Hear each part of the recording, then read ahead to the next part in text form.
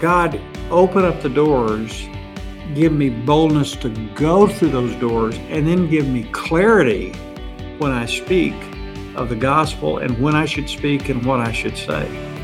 Welcome to the One Cry Podcast, a nationwide call for spiritual awakening. The goal, accelerating the movement of God through sharing revival truth, stories, and reports. So welcome to the One Cry Podcast. I'm Kyle Reno. This is Bill Elliff. We are humbled, man, to be with you and that you'd give us a little bit of time here to talk about things. Man, this series has been fun. I'm telling you. Yeah. I'm so encouraged. Yeah. It's speaking to me. Right.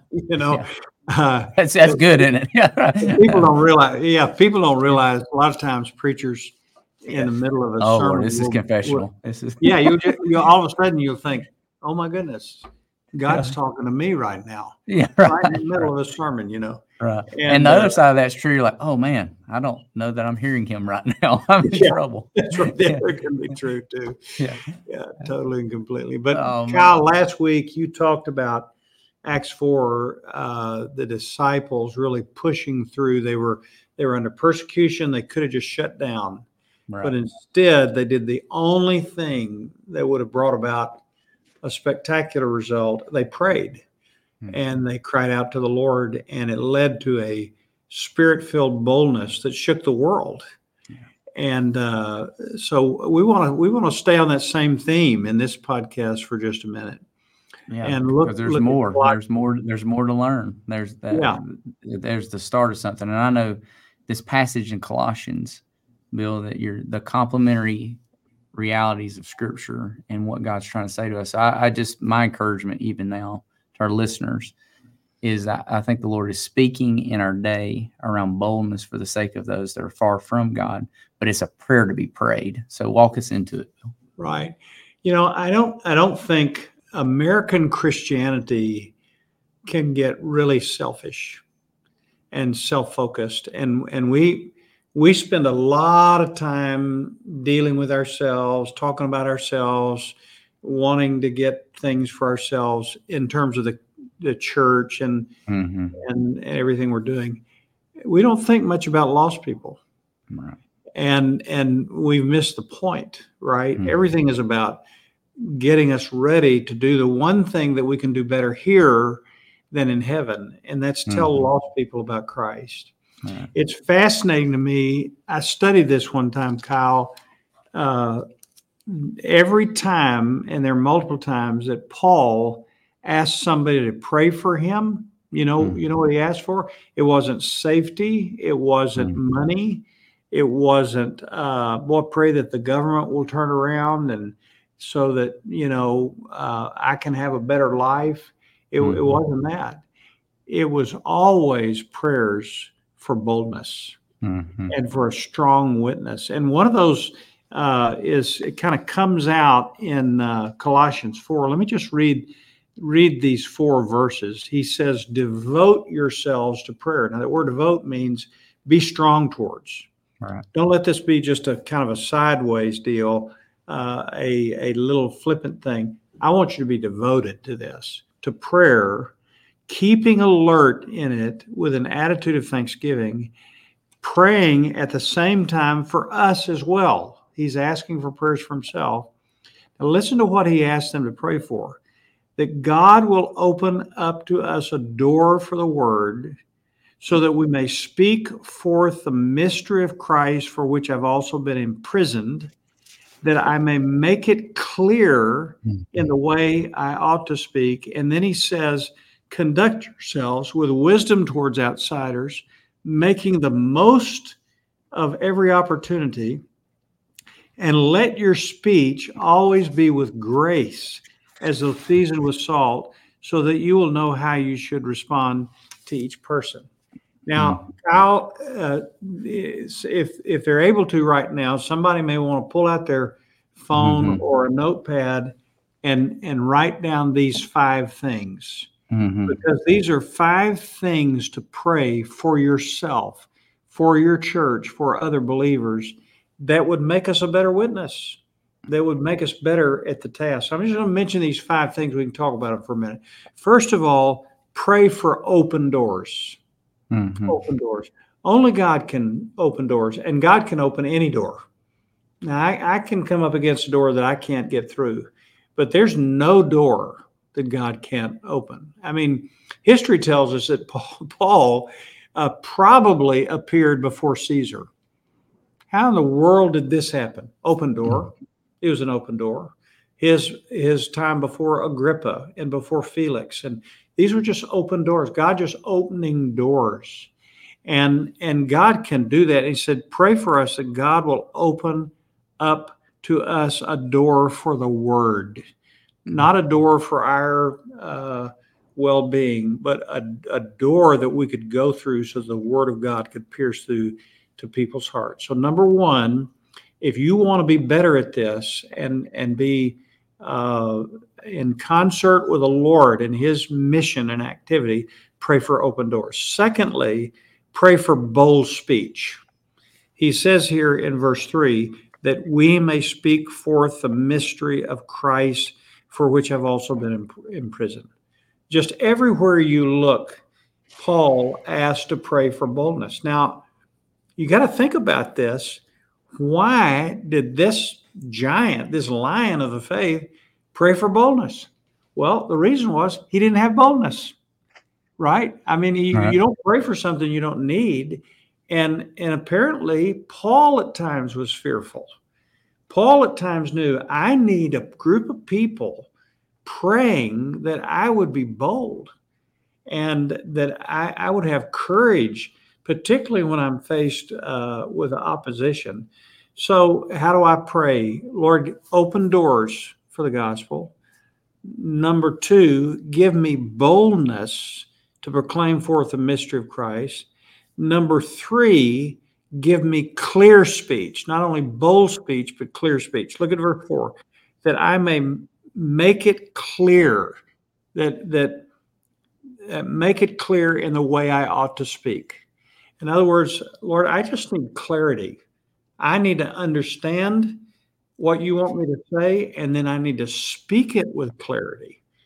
I heard one time, this is a hysterical story, but one time I have 4 buddies, and we've been accountability partners for 30 years, and we play golf together once or twice a year.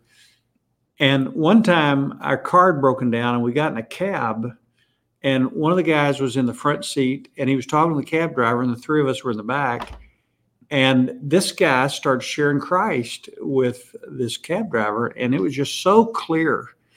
And so we were sitting in the back seat, and I thought my job right now is just keep my mouth shut and pray. And I'm praying for the guy in the front who's sharing the gospel. He was doing it so clear. So this guy, I thought, man, any minute, this guy's just going to break down and get saved. He was asking all the right questions. And all of a sudden, another guy in the back seat that just wasn't tuned in, and I will out of grace not tell you his name. I would really like to, and we've ribbed him about it for years. Yeah. He just blurted out in the middle of this gospel conversation, well, yeah, I've just always prayed that God would be my co-pilot or something. It was just the stupidest thing. It was completely not of the Spirit. Right. And that guy kind of looked around and thought, well, what is he talking about? And kind of the moment was lost, Well, I've prayed for that cab driver. Right. And I've ribbed my buddy for 30 years that he probably messed that up because he didn't have clear speech. So how do I pray? God, open up the doors, give me boldness to go through those doors, and then give me clarity when I speak of the gospel and when I should speak and what I should say. And here's a 4th thing, pray for wise conduct. He says in verse 5, conduct yourself with wisdom toward outsiders, making the most of the opportunity. So I think, Kyle, I think what this means about wise conduct is, we can be in the presence of lost people far from God, and we're not even thinking. We're not even thinking about God, open up a door for the gospel, and we may act in certain ways that turn them off, that are just obnoxious or crude or whatever it is, and it really closes the door for the gospel. Right. He said, "No, you conduct yourself wisely around outsiders, so that when the opportunity comes, you can make the most of it."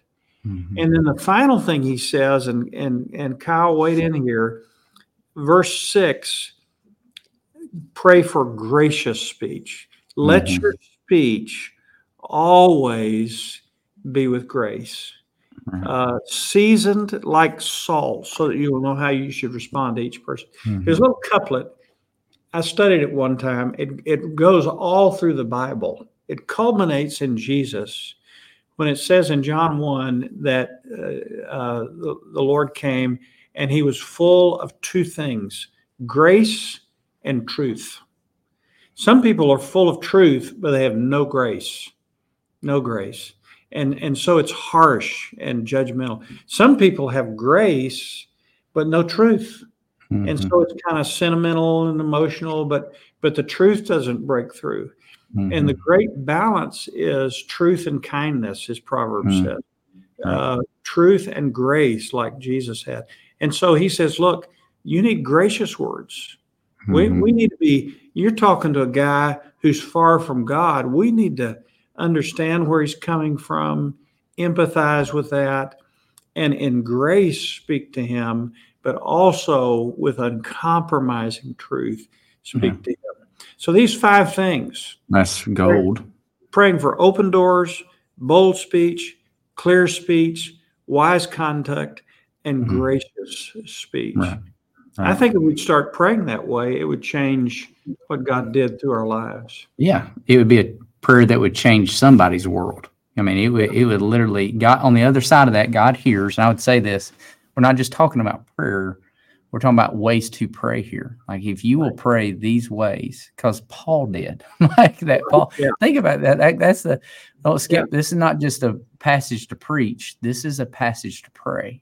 And to live. To 100%. I just watched, you're talking and I didn't think about this until you started sharing. I watched this play out recently in a guy being born again. So for his story testimony's sake, I'll keep it a little generic, but his name's Daniel. But Daniel just came to Christ 2 Sundays ago in one of our gatherings. And so here's the open door, like that happened. That open doors both ways. God opens a door for us to preach, but God may open the door for an unbeliever to enter into and hear the gospel. So for him, he has on February 5th last year, his brother, grown brother, put his name on the cross for us to pray. He was a far from God person. And so we prayed for him till Easter. We prayed every week as a staff for him. But then others have taken those cards, our intercessors, and still praying actively for him. But he's not been in church in 20 plus years, and he lived in Oregon. Just to summarize, in the last 2 months, twice he has had a house burned down, a house and then an apartment. Wow. Right. And he's been living very far from God. He told me that he has not been in a church in his adult life, but has not really thought about his relationship with God in over 2 decades. But the situation moved him to the point of desperation where he had to come back to at least get his life balanced a little bit to family in Mississippi. And because his brother and his family have uncompromisingly been bold about his need for Christ, right? Bold, while also still graciously loving him. Like they loved him to the bone. He felt like he could still come back.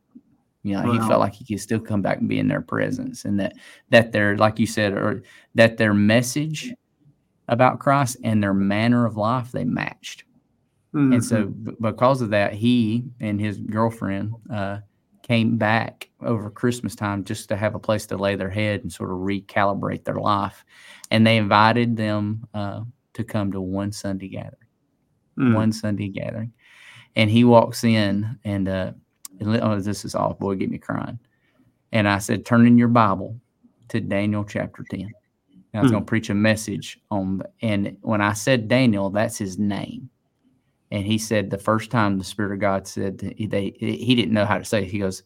He said, I felt like God said to me when you said, this is the beginning of the message. He said, when you said, turn to Daniel 10, he said, I heard something say, I know your name. Wow. I know your name by literally quote. And then the Lord's presence messes with him all through the service and get to the end. We're doing the blessing. And one of our pastors come to do the blessing and the end and says, hey, this blessing is based out of Isaiah 55, I believe it was. And the guy's name is Daniel Isaiah. So he comes up to me a train wreck. And after sharing the gospel with him, what it means to truly be born again, he's born again. Born again. Brings his wife back his girlfriend, going to be wife, this next week to meet with somebody at our church who she's born again. So I say all that, the 5 things. All that converging. Yeah. All that convergence. They've been bold. They've been gracious. Their conduct has been over 2 decades now. And this little statement, let your grace your speech always be with grace as though seasoned with salt. Right. I think about, if you give me a piece of meat or a steak or something, and it's just bland, I may eat a bite or two of it, but I don't really want it. It's not good. But there's something about salt. It has just the right amount of salt. Man, I want another bite and another bite and another bite. So there's something about the grace of God in me, the grace of God coming through my lips, that seasons our speech in such a way that it makes people thirsty and they want something more. And what if, Kyle, even out of today, that all our listeners today would say, you know what, I'm going to start praying. Think about this. I'm going to start praying every day this week for these 5 things for me. Right. I'm also going to start praying. I'm going to let it be a little pattern of prayer for every believer that I know that I pray for. Yeah. That God would open doors, give them bold speech, clear speech, wise conduct, and gracious speech. And I'm going to pray for our whole church. Yep. That these things. And then what if all of a sudden God starts opening doors and everybody has bold speech and everybody has clearly is proclaiming the gospel and they're conducting themselves wisely, making the most of every opportunity.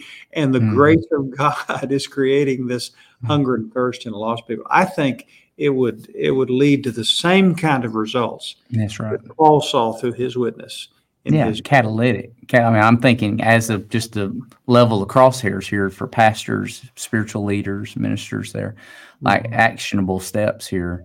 Like I have some things we're praying, 21 days of prayer and fasting in the season we're in, that I'm going to pray. I'm going to add this to praying for them, that our people would have that I would, that they would, and I would encourage any of our listeners, man, that these things, this is not about information transfer, like let's take these things into God's presence and pray for them. And even now, Bill, would you lead us to pray through these 5 things?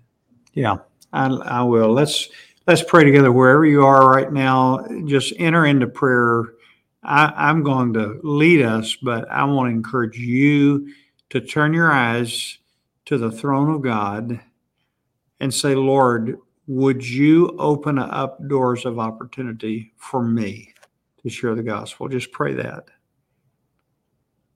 Secondly, would you give me bold speech? Just give me bold speech. That nothing would deter me, nothing would hold me back. And then would you pray this prayer? Lord, would you give me clarity about the mystery of the gospel? That I understand it, I see it, and then that I can articulate it in spirit, combining spiritual thoughts with spiritual words, like Paul says in 1 Corinthians 2. Lord, give me spiritual understanding and spiritual words to have clear speech for the gospel. And then here's a fourth thing. Lord, give me wise conduct around every unbeliever that I encounter. Help me to see them, to be aware, to be in the moment, that I'm really aware of the spiritual dynamic that's going on, of the potential for the gospel. And then when you open the door, let me make the most of the opportunity. So Lord, give me wise conduct. And then finally, Lord, would you give me gracious speech? Let my words be, as it were, seasoned with salt that creates that beautiful thirst and hunger in those who are far from God, and just keeps them coming back. It draws them in, not by the beauty of my words, Lord, but by the grace that's coming through me. And your grace, Lord, it's, as Ephesians 4:28 says, words that give grace to those who hear. It gives that enabling power, gives that spiritual hunger and desire to do what God wants them to do. And Father, I pray that you'd help us learn how to pray this way. This is just a very practical way for us to pray for a bolder church, a bolder witness, a greater harvest, a greater advancement of your kingdom. So use us, Lord, in this way, we pray. In your name, amen. Amen. Well, man, I think that is truth to be applied. So I'd encourage all of our listeners, man, take some notes there, write those 5 things out. And hey, as always, man, I love when God's teaching me something to reteach it. So find somebody to share it with, share this podcast with, pass it on, because on the other side of these prayers are people. That's right. People that need Jesus. And so think about, Paul prayed this so that for the sake of other people to hear the good news. Aren't we glad that Paul prayed it? So we love you, our listeners. Thank you for the chance to be with you again today. And we look forward to next week as we continue this series of prayers that change the world.